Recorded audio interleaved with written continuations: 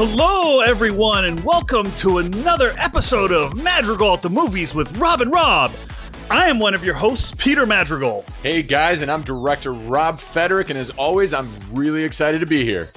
Guys, it's me, Rob Schulte, over here on the other side of the country. Super excited to be here as well. This is awesome. A new year, same podcast, awesome movie talk. Woo! Season 2. Season 2. I can't believe we're moving right along. Yeah. And today, everybody, we are reviewing the first of the trilogy of The Lord of the Rings, The Fellowship of the Rings. Damn. Okay. I mean, this is gonna be a good time, ain't that right, guys? I think it's a great way to kick off the year, especially because it is one of my favorite trilogies of all time, and we're going to have a blast doing this. Director Rob, what would you say the rating for this movie is? I would say, if you have not seen The Lord of the Rings, you either need to stab yourself with a sword somewhere or like put a ring around your neck and like until maybe you stop breathing. Because this is by far, if not the best fantasy trilogy ever made. There is nothing like this, guys. This when this movie came out, it was unique. I was expecting something in the movie theaters when I went that was great. But damn, I gotta tell you, I walked out of there going, this was amazing. I could not stop talking about this movie. So I don't know, Rob. And Peter, I don't know if you guys share my sentiments, but I think it's time for that little segment we call It's Time for Back of the Box. Oh, what's in the box? What's in the fucking box? I went to the mines of my apartment and I found my VHS tape of The Fellowship of the Ring, and God, I mean, there wasn't any dust on it. It was pristine. And I held it up to a fire, and on the back, this is what it had to say. Wow. Okay. What are they in? Was it in Elvish? It was, but luckily I'm going to translate it here for the podcast. Thank you. With the help of a courageous fellowship of friends and allies, Frodo embarks on a perilous mission to destroy the legendary One Ring. Hunting Frodo are servants of the Dark Lord Sauron, the ring's evil creator. If Sauron reclaims the ring, Middle-earth is doomed. Winner of 4 Academy Awards, this epic tale of good versus evil, friendship and sacrifice will transport you to a world beyond imagination. Woo! Woo! I can't even say I'm speechless right now. Oh, man. Okay, so first of all, I just want to say that this picking this movie right now to start off the year is really, really, for me, starting the year off with a bang because of how good this movie is. Now, of course, there are some people who I've, encountered that say that, oh, I don't really like it. It's boring. Blasphemy. Movie blasphemy. It's like they don't understand what's going on. I'm literally like, okay, how do you not understand who is where and what is going on?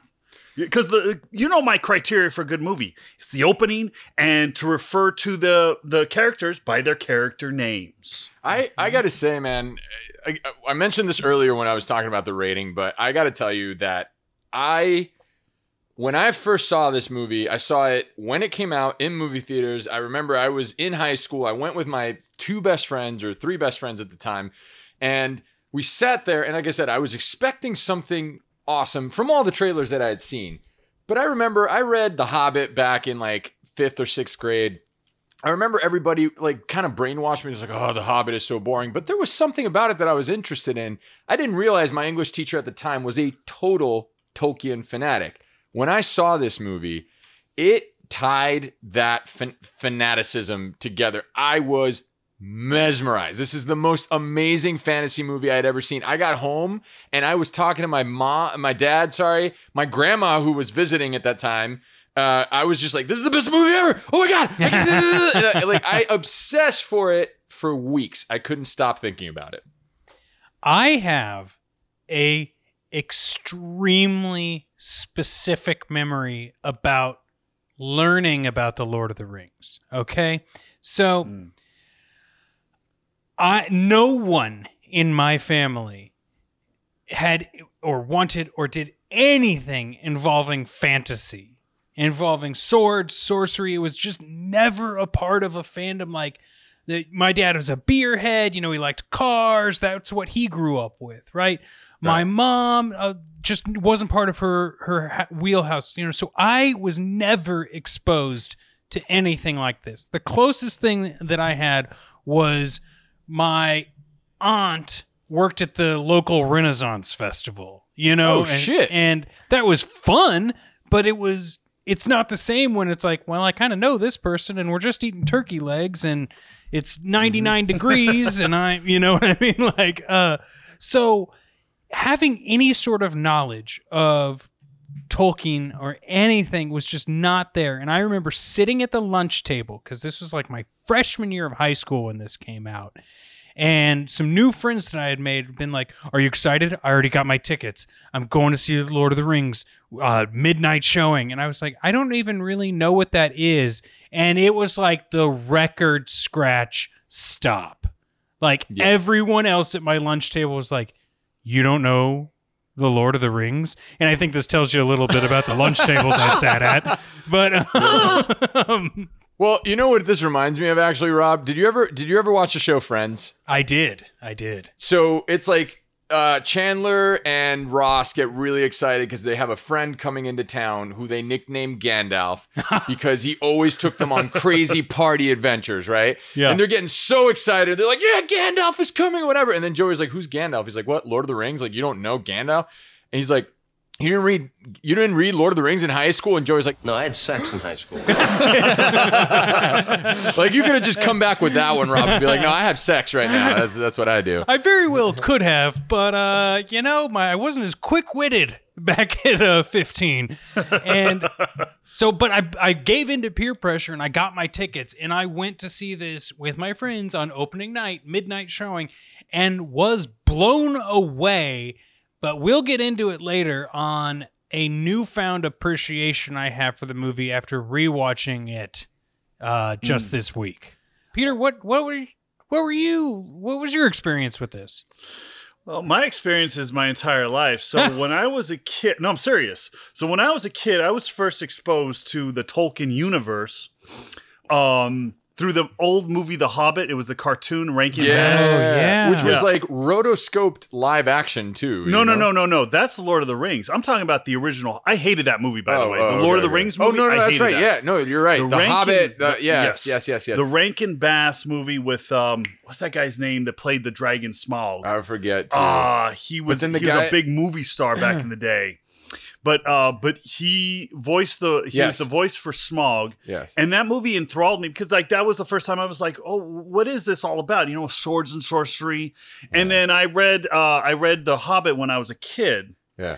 But I was not as enthralled. I hated the movie The Lord of the Rings. The live action, the live animation action / mix. animation. Yeah, that it was a weird thing. That was crap. It's because they didn't have the budget to pull that shit off. Well, here's the thing. German, wasn't it? No, it was I thought it was like a German-American production. Like yeah. It was I forget what I remember reading about it. Well, I remember like someone did a review of the Fellowship and compared and contrasted that one with the Lord of the Rings movie, that weird one. Yeah. And they said that the Aragorn from the cartoon was better than Viggo Mortensen's Aragorn. And I was like, okay, we're done. That's it. No. That's exactly. Dude, I want to about? cast Viggo Mortensen in our movie.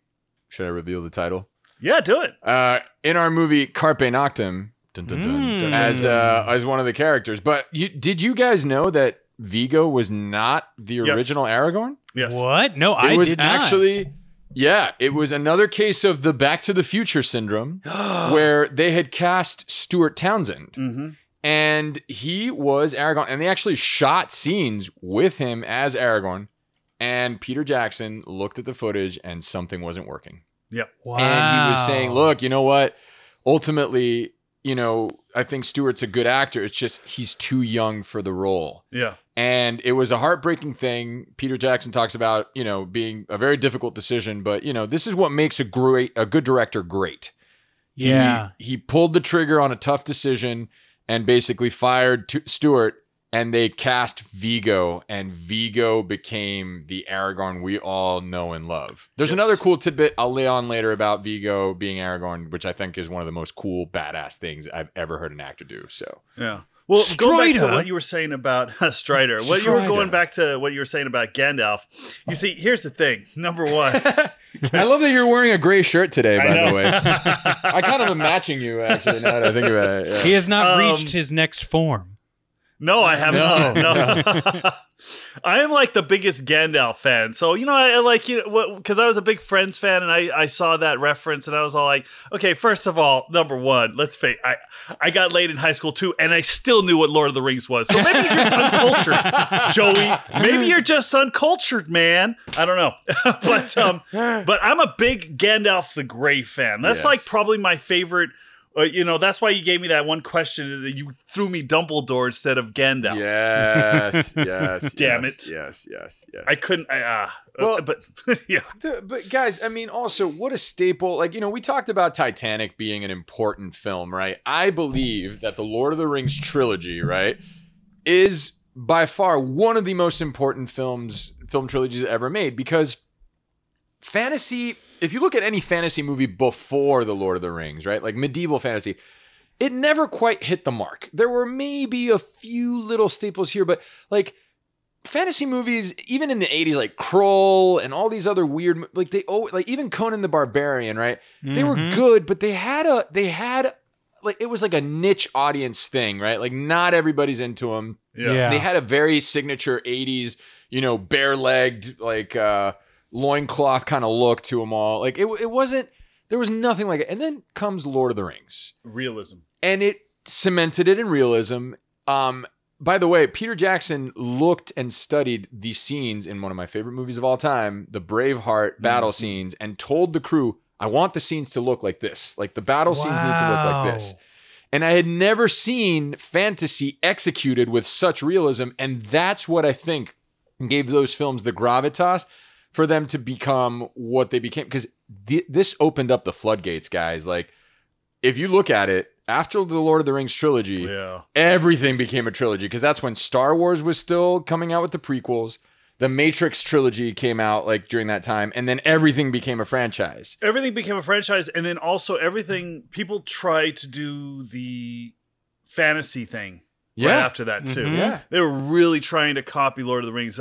Every studio in Hollywood was all like, what's the next fantasy that we can do, Yeah. That's why I personally think that Lord of the Rings is the reason why Game of Thrones became so big. Yeah. Oh, has to be. Oh yeah.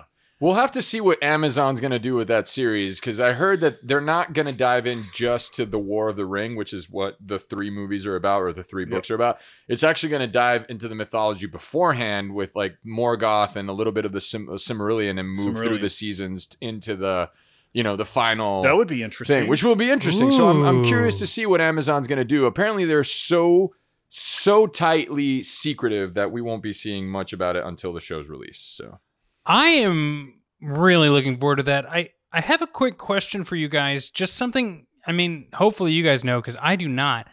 When did they start production on The Lord of the Rings? Because I know they filmed them all at like the same time, but they did. I don't know when they even started, because it feels like if I were to look at this, I was like, what, did they have to start in like 1995? That's so epic.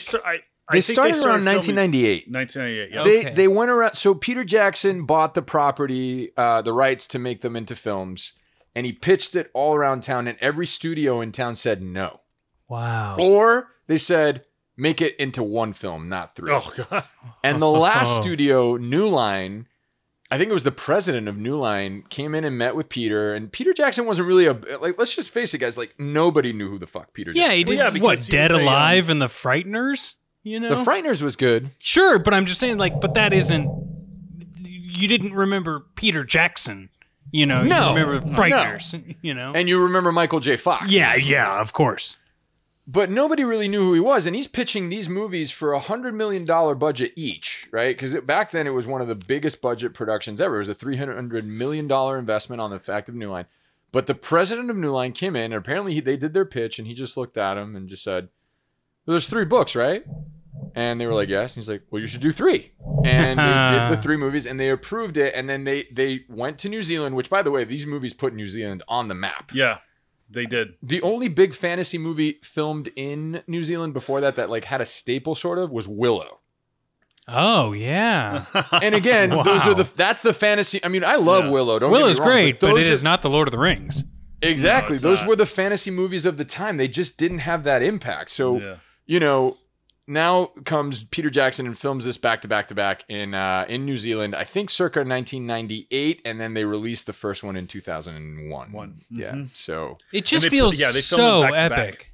Like Yeah, in the sense of like what they were able to accomplish through the technical side of things, as well as visually, as well as there's a word you don't like me to use, Rob, and a word you do like me to use, and I'm blanking on both of them right now. But CGI, essentially, in this. Yes. I think back to it, and I'm like, oh, the 90s? No, everything looked like Johnny Mnemonic, But this, everything in this movie held up. It looks beautiful. Love it. Compare it to the Hobbit movie. Well. See, so the Hobbit movies to me, are the Star Wars prequels to the original Star Wars. Whoa. That's what they are. I can Big see talk. For me, it's like I didn't necessarily mind the Hobbit movies being. I didn't think they were bad.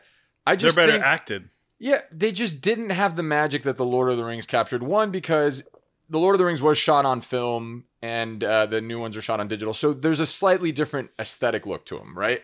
I'm not going to argue about film and digital because I love digital, but they also used way too much CG, for example, to create the orc faces and the sets. Something that the Lord of the Rings didn't have. Like, they went with traditional makeup. Like, they went with, like, more gravitas, more realism. Their design team... Guys, we have to acknowledge Weta Workshop in this movie. Yeah, we do. Because Weta Workshop was what really gave that look and feel to that movie. So I think that just the overall visual aesthetic and the realism and the just attention to detail that the movie got, it was just astounding. One of my questions that I actually posed to myself was, I wonder, as I was watching The Fellowship of the Ring, I was thinking to myself, I wonder what, if J.R. Tolkien was alive, what his thoughts would be on the movie. That's a really good question. Like, what would he think of this? Because there's a lot of authors out there that don't like the work that Hollywood puts out for some of the work that they publish. Sure. Take Alan Moore, for Alan instance. Moore, He yeah. Yeah. Or Roald Dahl said he hated the original Witches, by the way. Like, when it came out, wow. he was like, take my fucking name off of this piece of shit. Like, he literally was so... Grandma! Like the ending. I can understand everything else that is part. cool about that movie. He just hated the ending. Yeah. Wait, what? So I've always wondered what J.R. Tolkien himself would think about this. I think that he would be very, very pleased with the product. That's just my thought, and the fact that, some people don't like the book more because, they stop over at Tom Bombadil's house. It's like, well, that kind of doesn't really matter, or some of the, the, what do you call it? The journeys from here to there. Oh, it takes this many years. It's not instantaneous. It's like, well, this is a movie and some things need to be sped up. Apparently, like the journey for Gandalf from Hobbiton to Minas Tirith, when he discovers what the ring is, took 3 years till he finally got back to Frodo and sent him on his journey. It's like, would you really have a cut in the middle of the movie? It's like 3 years later. Can you imagine that? Oh my gosh. Guys, I pulled up what Christopher Tolkien, J.R.R. Tolkien's oldest son, who actually helped finish the Silmarillion with him, right? Like really? He grabbed... Yeah, I think Tolkien was writing the Silmarillion, which was like him diving back into all this mythology that he had created over like years, right? And he was writing the prequel and this mythology of the building of the world of Middle Earth. But unfortunately, he passed away during it, so his son Christopher finished it. So I pulled up what he had to say, and actually, he trashed The Lord of the Rings. Wow. He says the film lacks beauty and seriousness of the books, and said... Hold on, let me pull up this quote again. He said, "They eviscerated the books by making it an action movie for young people aged 15 to 25," said Christopher Tolkien of The Lord of the Rings, revealing that he turned down an invitation to meet Jackson, and it seems that The Hobbit will be the same kind of film. So I guess Christopher Tolkien was not happy, and I guess I'm assuming it's because the book... You can't include everything in a book into a movie. And there's a beauty, I guess, of the fellowship and the friendship. But like, if you put that on film, it'd be boring. I think that The Lord of the Rings executed the books brilliantly and changed what they needed to change to continue a narrative film the way it needed to be. I think they did a really great job with them. I can't... What kind of... I'm wondering now, what kind of movies does Christopher Tolkien like to watch? He's an 80-year-old man. Okay. I don't know, But if I were Christopher Tolkien, I'd be ultimately very flattered at the visual execution of that film. Because there are some things that I read in the book, when I see them on that film, are the spitting image of what I imagined. Wow. I know Gandalf is a spitting image. Dude, when I saw Bag End, Bilbo's house for the first time, I was like, that's exactly how I pictured it. Yep. Like that is the freaking house.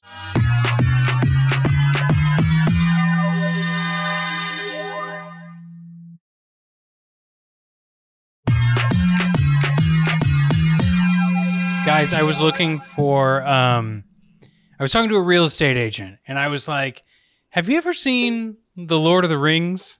Because my perfect house would be Bilbo Baggins' home. And she was like, wow. She was like, oh, you mean over in the Shire? And I was like, oh, thank God I found the right person. Yeah. Have yet to find that home. I had myself a little Hobbit-sized breakfast today. I had bacon, eggs, what's it called? The bacon, eggs, and potatoes. But like, I did it because of the Weathertop scene. Because they're like, eggs, tomato, nice crispy bacon or whatever. And I was like, I want to eat that. Like, that's my breakfast. I got a question for you guys. What is your standout moment in this movie, in the Fellowship of the Rings? Man. Ring. Do we have enough time? No. What's the most? What is like right now? For instance, I get something right away. Do it. Lay it on us. Okay. There's two. Number one is when Elrond tells the Fellowship, she'll be called the Fellowship of the Ring. And then Pippin goes, right. Where are we going? That's the number one thing that stands out to me. And then the number two is when they're coming over the mountain and then the music is blaring and then you see first you see Gandalf and then you see the hobbits and then the last one you see is Aragorn coming through. Those are the two scenes that jump out to me. This is where I go like, what the fuck was Christopher Tolkien talking about? I know. Lacks beauty. Every shot in this movie is beautiful. Exactly. It is. And I forget the concept artists' names, but Peter Jackson essentially hired two of the guys that did like 90% of the Tolkien covers for all the books over goddamn like Alan something and I forget their names, God, but like he still uses them, but they were the guys that do all the concept drawings and cover drawings for all the books. He hired those guys because those were the guys that Tolkien's estate approved. No kidding. So I don't understand. I think there's probably just like a mental block that's like, no, this is what it is. It's not a movie, and that's so hard, especially like I think we've all met frustrated older folks, and sometimes you're just not gonna you're not gonna make them budge. They've been here, and I can understand. I guess because he grew up on it, and it's his father's life's work. I don't know, but I still don't. God, it's just like, no, look at this. It's amazing. It's beautiful. Yes. What was your standout moment? I have. So there's two, and there was this. Okay, so I'm going to be fair, guys. I'm pretty sure I watched the extended version of this. Oh, that's so fine. Good. So good. That's fine. So good. Everybody should watch that. But I don't know. You guys can let me know because I don't remember. Okay, I got to open up to you guys. I have not watched The Lord of the Rings since the mid-2000s. So Really? this was a whole new experience for me. Did I remember most that's of cool. it? Absolutely yes. Did I appreciate it in an entirely new way? Yes. I don't think when I originally watched these movies, I had all of the capacity to respect them and like to understand them. Like, did I get the story? Yeah. Yeah, I got it. But since I talked about earlier, guys, I had no concept of fantasy, really, for the most part. Wow. And so like coming into the Lord of the Rings, it's like trying to learn how to swim by just being thrown into a lake, you know? And Yeah. so like I'm like all over the place, like, what is this? What is that? What is this? So watching it again, I was like, oh my God, this is beautiful. And one of those scenes is when Boromir attacks Frodo and then all of the orcs show up. That battle scene was Amenhen. yes, so freaking real. Like so like being able to see Legolas pull multiple arrows out and be shooting That like part's amazing. 2 or 3, like stabbing someone with an arrow and then shooting someone else.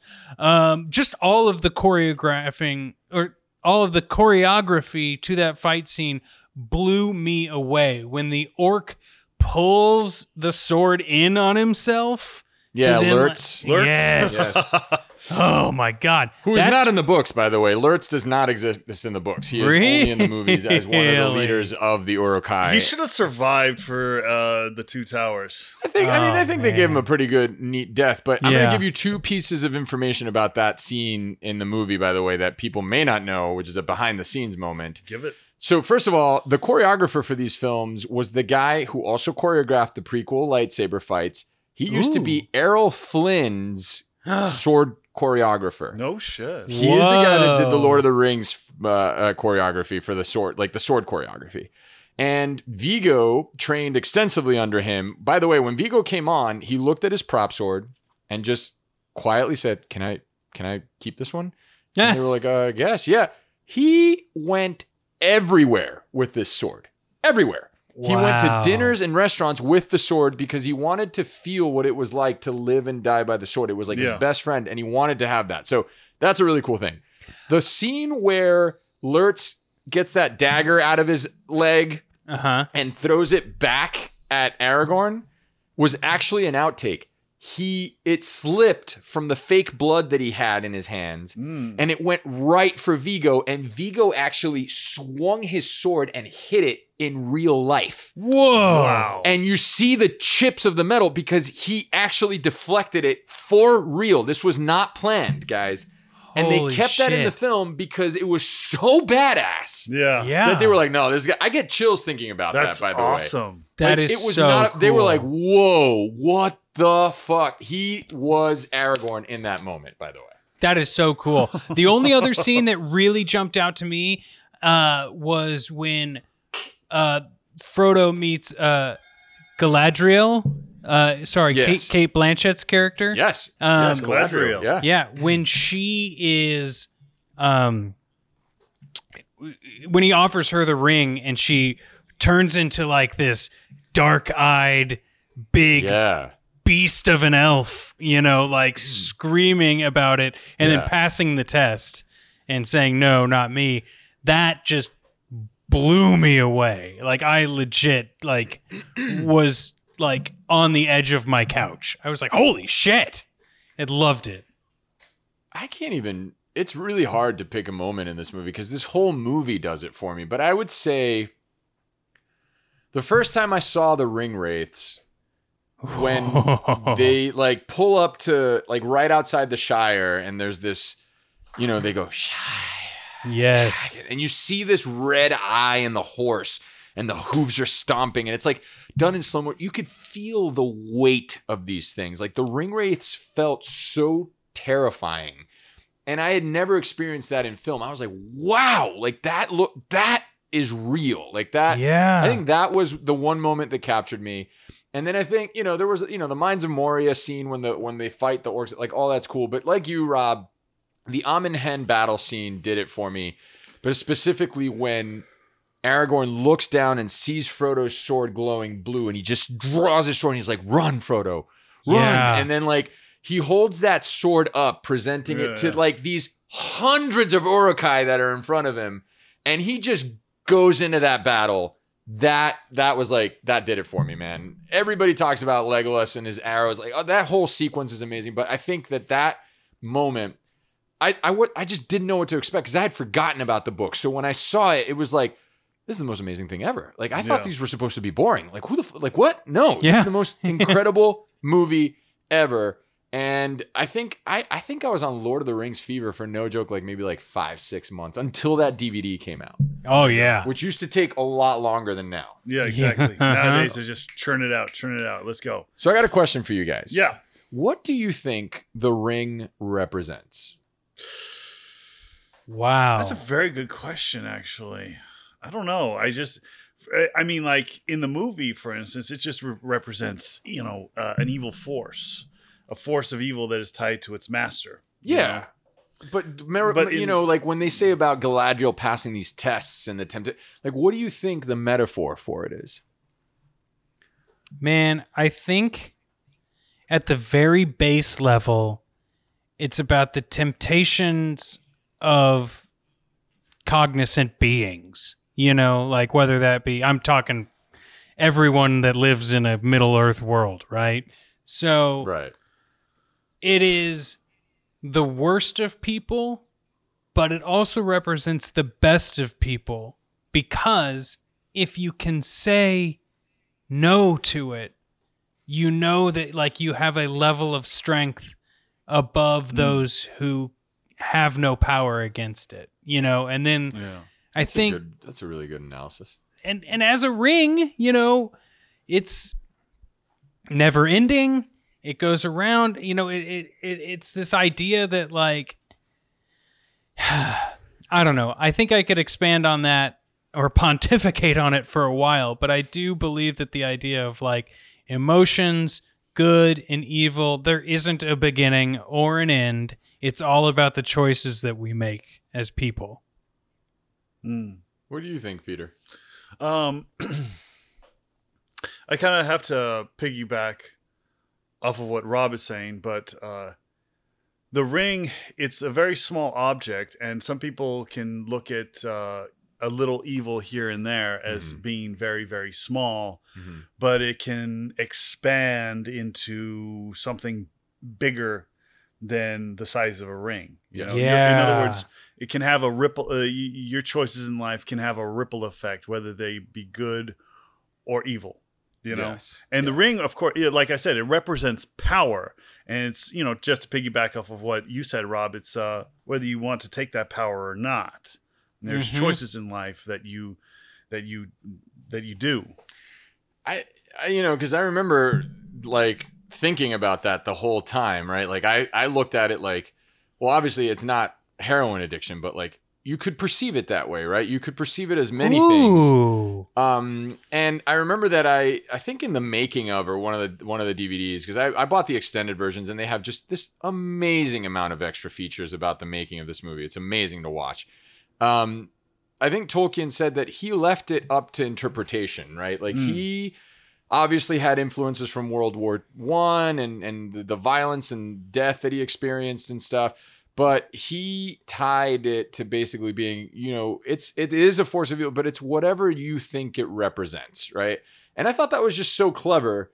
But I agree with you guys. I think that it's true. It's like this, but you could look at it in so many ways, and there is a clear distinction, which is what I like about Lord of the Rings. I think people are now kind of swayed by Game of Thrones and wanting that gray area of good and evil.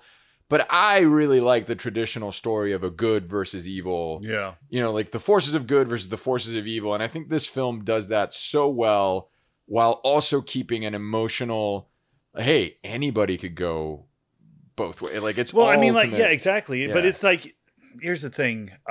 It also is gray. This movie also has gray. You know what I mean? Yeah. Boromir is a gray character. Yeah, he is. For someone that is a lover of Game of Thrones, which I love the first few seasons. Yeah, I know what you mean. Don't get me started with that. But anyway, for someone to say that they like Game of Thrones over Lord of the Rings because, in Lord of the Rings, they're both either good or evil, and in Game of Thrones, it's a lot of gray area. Yeah. I'm sorry, there's gray characters in this movie. Yes, there in are. this story. There's Yeah. Faramir, who doesn't really make the right choices, and he's pushed Right. to make the right choices. Because of Boromir, the approval, who, he wants his Yes. father's approval. Yeah, yeah, just because like you have this evil Dark Lord Sauron in Yeah. the who was a good guy. who was a good guy. It's Sauron was Lucifer. like Lucifer. He was like the beautiful elvish kind of angel, and he fell. I mean, it is a fantasy story that has one centralized bad guy. Okay, cool. Yeah, it's just like with Game of Thrones, where you have the Snow White King, Walkers. the Snow King. Yeah, Yes, exactly. They're pure the Night evil. King, yeah. They could have expanded on it and made it not so made them have that gray area Yeah, too, but yeah. they didn't. Yeah. You see what I mean? Yeah. So even Yeah. with that story, you have a pure evil up beyond the mountains. Yes. I just think that Game of Thrones dove into more of the disgust of politics and humanity and power. Like there was more.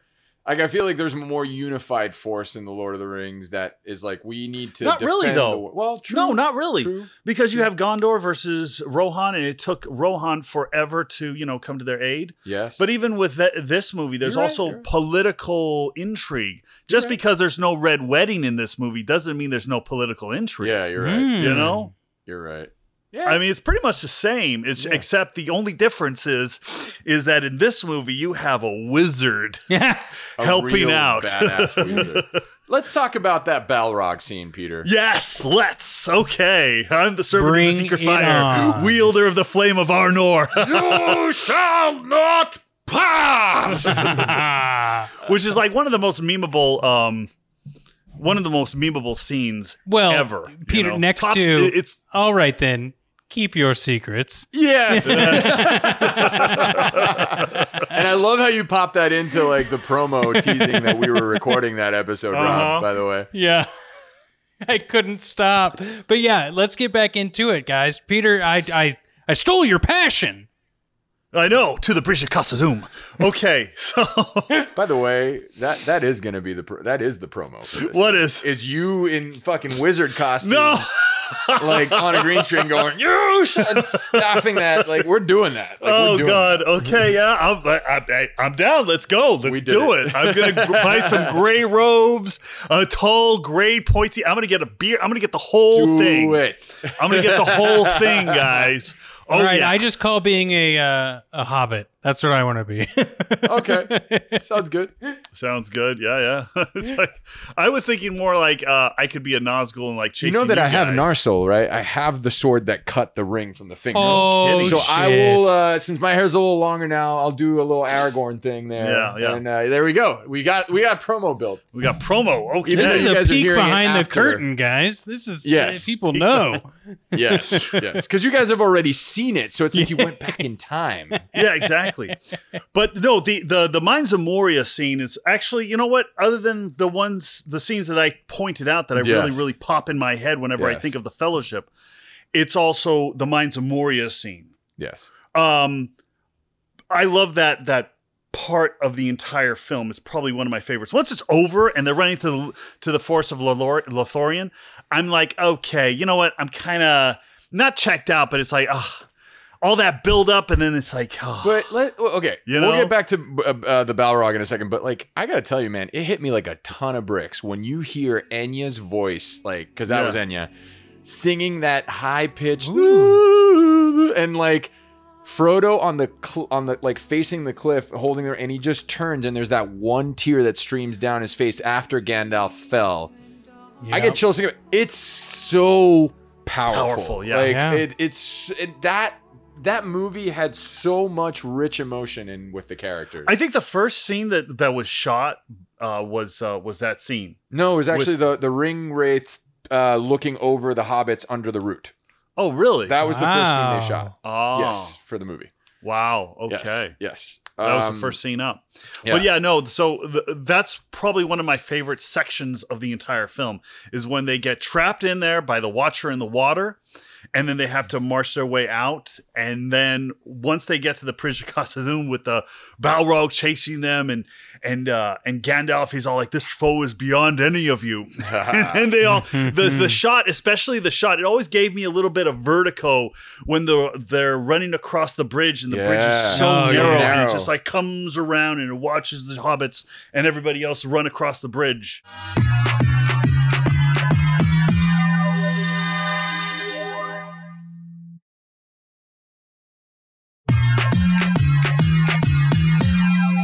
I know you guys aren't into this, but I am. Like, I love playing Dungeons and Dragons, and I got to tell you this: every time I watch this movie, I just want to play Dungeons and Dragons. Rob, and also the music. Just so you know, I love all those types of games. So hell yes. The music, though, is very different from in this section than the rest of the film. You know what I mean? You always have like the Enya stuff that you were talking about, or other sounds. Yes. In this particular part, it's more dwarvish. Yeah, exactly. You see what I mean? Yeah. It's more. It feels very different, even heavy down almost. To the music, but not like heavy metal. It's like you feel it on your shoulders. You know? Yes, exactly. Like a dwarf. You know? Yeah. Like my axe. I mean, Howard Shore nailed it with themes in this movie. Yes, you he know? did. And it's weird because movies nowadays don't really have themes. Like Avengers maybe did, you know what I mean? But like, there isn't like a clear, distinct theme. It's like all tones and stuff. Yeah, exactly. Now. Here, you get themes. I've never thought about that, Rob, but I'm glad you said that because when, the mountaintop theme, when I heard that again, I was like, yep, Lord of the Rings. I know this. Yeah. And now that you say that out loud, it's like, I don't really remember the last movie that, Peter, going back to our Back to the Future episode, where you can just like hum, dun, dun, dun, dun, dun, dun, dun, and then everyone in the room's going to be like, oh shit, that, Dun, dun, dun, dun, dun, dun. Yeah, exactly. And I could not pinpoint another movie. That doesn't mean that it probably didn't happen, and I'm sure someone will leave me a comment, but at the same time, it's like, tell me the last Lord of the Rings theme. Tell me the last Back to the Future theme. I can't even think of the Hobbit themes, and it was the same composer. Wow. What was the most recent movie that has come out that has had specific themes? I would say Avengers. Endgame. Yeah, I think like any of the Avengers movies has that. But still, can you hum it right now? Yeah. I can't. Because I've got Lord of the Rings stuck in my head. Maybe. Dun, dun, dun. Okay, what is it called? Fuck, I had it before. It's Silvestri, Alan Silvestri, isn't it? Yeah. Wow. Yeah. Wow. Guys, obviously, there's so much that we can talk about this movie as a whole. And we're going to be talking about The Lord of the Rings for the whole month because we're doing all three films. But did this movie leave you as a whole specifically with something? Because I revisit these movies every year. I watch all three of them. And I walk away with always feelings of nostalgia and new understandings of the movie. But I would love to know what you guys took away from at least the Fellowship of the Ring the first time you guys saw it. Well, I'm gonna start, if you don't mind, Rob. I'm gonna start it off here. Please, Peter, please. We have a tradition in my family where we have to watch all three Lord of the Rings movies on Christmas Eve. Oh, that is like awesome. Yeah, and it is the biggest struggle to stay awake. I mean, I've had so many Christmas Eves where I'm watching Lord of the Rings, the Fellowship, and I wake up and we're already on the middle of the Two Towers. Yeah. And I always pass out by the end of the Bridge of Khazad-dûm. And then I wake up when Gandalf is Gandalf the White. And I was like, what happened? I missed the whole movie. But my biggest takeaway from this film is just film language in general. Like for me, this movie, it has different tones and different layers. Like if you look at Minas Morgul, it has a lot of greens, and then they don't really focus in on Mordor as much, but it's very red. And then once you get to Rivendell, it's like a lot of life and color. And so this movie, The Fellowship, looks very different from The Two Towers, and that one looks very different from Return of the King. They all look very different, and they're very unique films in their own way. And for me, that's my biggest takeaway from this. You can actually make your film look very different in certain areas from the rest of the film. Yeah. I think that, like, if I'm going to talk takeaway, especially going back to, like, my first viewing, it was such a new world for me. It was such a new Middle Earth. And, like, understanding that, like, there is a whole side of fiction. Like, I loved the X-Men. I was a comic book kid. I read comics all growing up, and I still do. And it's like, knowing that this was like an aspect that was totally outside of my worldview, and opened that up to me is mind-blowing, because I love this stuff. You know, I love playing The Witcher on my PlayStation. You know, I love playing Shadow of Mordor. Let's put that out there, right? Yeah. You know, I love Skyrim. But, like, coming back and, like, essentially having this film, Fellowship of the Ring, to be, like, my onboarding point for all fantasy is something very special to me. It wasn't Willow like other people, or The Hobbit, let's say, in middle school or something like that. It was like, this is what introduced me to a world of, like, something I enjoy and that I wouldn't have known probably for much longer if these movies hadn't have come out. And it just feels good to revisit them. And quite frankly, I think I shouldn't have taken this long to rewatch this movie. And it's now going to be a staple of, like, not just comfort food movie, but, like, respect viewing. I'm coining this term right now. It's like, it's almost like I need to watch this because we have to remember that this movie is fucking amazing. And God, thank you guys for suggesting it. I'm so excited to rewatch Two Towers and then Return of the King. Yes.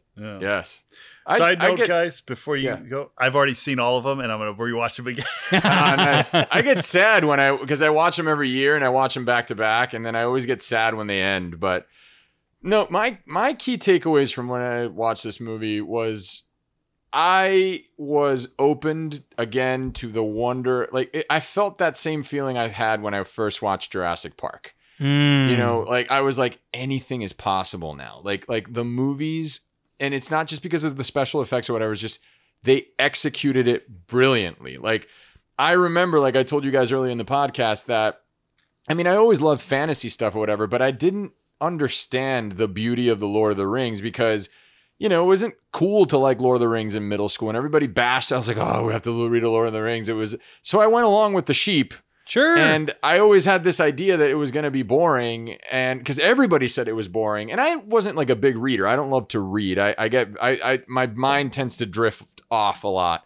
And, you know, I'd read The Hobbit all the way through, and I vaguely remember it. So I knew a lot of the elements of Lord of the Rings, but when I saw them on film, it really cemented the idea of, like, wow, this is how you execute a fantasy movie. And Peter Jackson's direction inspired me so much that I remember I would listen to the Lord of the Rings soundtracks as I was writing tidbits and world building for the Riven. And it served as a massive source of inspiration for the Riven in terms of how these movies were made. Like, I had all the books on the weaponry and the armors and how they designed those, and just the sheer attention to detail and the love of Peter Jackson for these properties, and just the way that he brought everybody together, how he brought everybody together to make this movie. And it came together just brilliantly. Like, that inspired me more to become a director. I think that's what I took away from it, is that these were staples in movies. Like, nothing was ever going to come close to this bar. Like, these movies stand alone. Yep. And I'm looking forward to the Amazon show, but I really kind of, hey, I'm rooting for you guys, but I don't think you're going to live up to the expectation of those movies. Well, yeah, because this was lightning in a bottle. This was lightning in a bottle, like, as Peter said. And you know, obviously Peter Jackson got awarded the Oscar at, you know, when he did the Return of the King, because I look at those movies as one whole project, and the Academy just was like, okay, we have to award it at the end, just because if not, he's going to sweep every year. You know what I mean? Like, they were unprecedented, beautiful movies. And I think that's what I took away from it. And it inspired me to create my own type. So that's what I take away from that. Awesome. Guys, we have to wrap it up, unfortunately. But there's more Lord of the Rings. We're not gonna make this podcast as long as the Lord of the Rings movies. Yeah. Wait, I was thinking more like Back to the Future episode or Indiana Jones in season 1, you know? Let's go scene by scene, guys. All right, so the opening scene. Yeah, let's retake it, guys. No, but everyone who's a fan, they know what they need to do. They've already left us their rating and reviews on Apple Podcasts or whatever. But like there is... just so our listeners know, there's talks that might be bringing us some new listeners by the time this episode comes out. And we want to welcome you all. We want to welcome you to the Madrigal at the Movies with Rob and Rob family. And one thing we do as a family initiation is we ask you to leave a rating and review on Apple Podcasts, letting us know the movie you want us to cover. So it takes 2 seconds. Don't do it tomorrow. Do it now. And that's all. That's the only thing we're asking of you at this point. Guys, Peter, Rob, another fantastic episode. Thank you so much. You're welcome. Thank you. Thank you, and thank you to our listeners in joining with us to celebrate movies the way that we do. So I very much appreciate that. For Rob and Rob, I am Peter Madrigal, and you are listening to Madrigal at the Movies with Rob and Rob. Hear you next week. Yeah. See ya. Madrigal at the Movies with Rob and Rob is hosted by Peter Madrigal, Rob Federick, and Rob Schulte. The podcast is edited by me, Chris Tyler, and produced by Rob Schulte. If you're looking to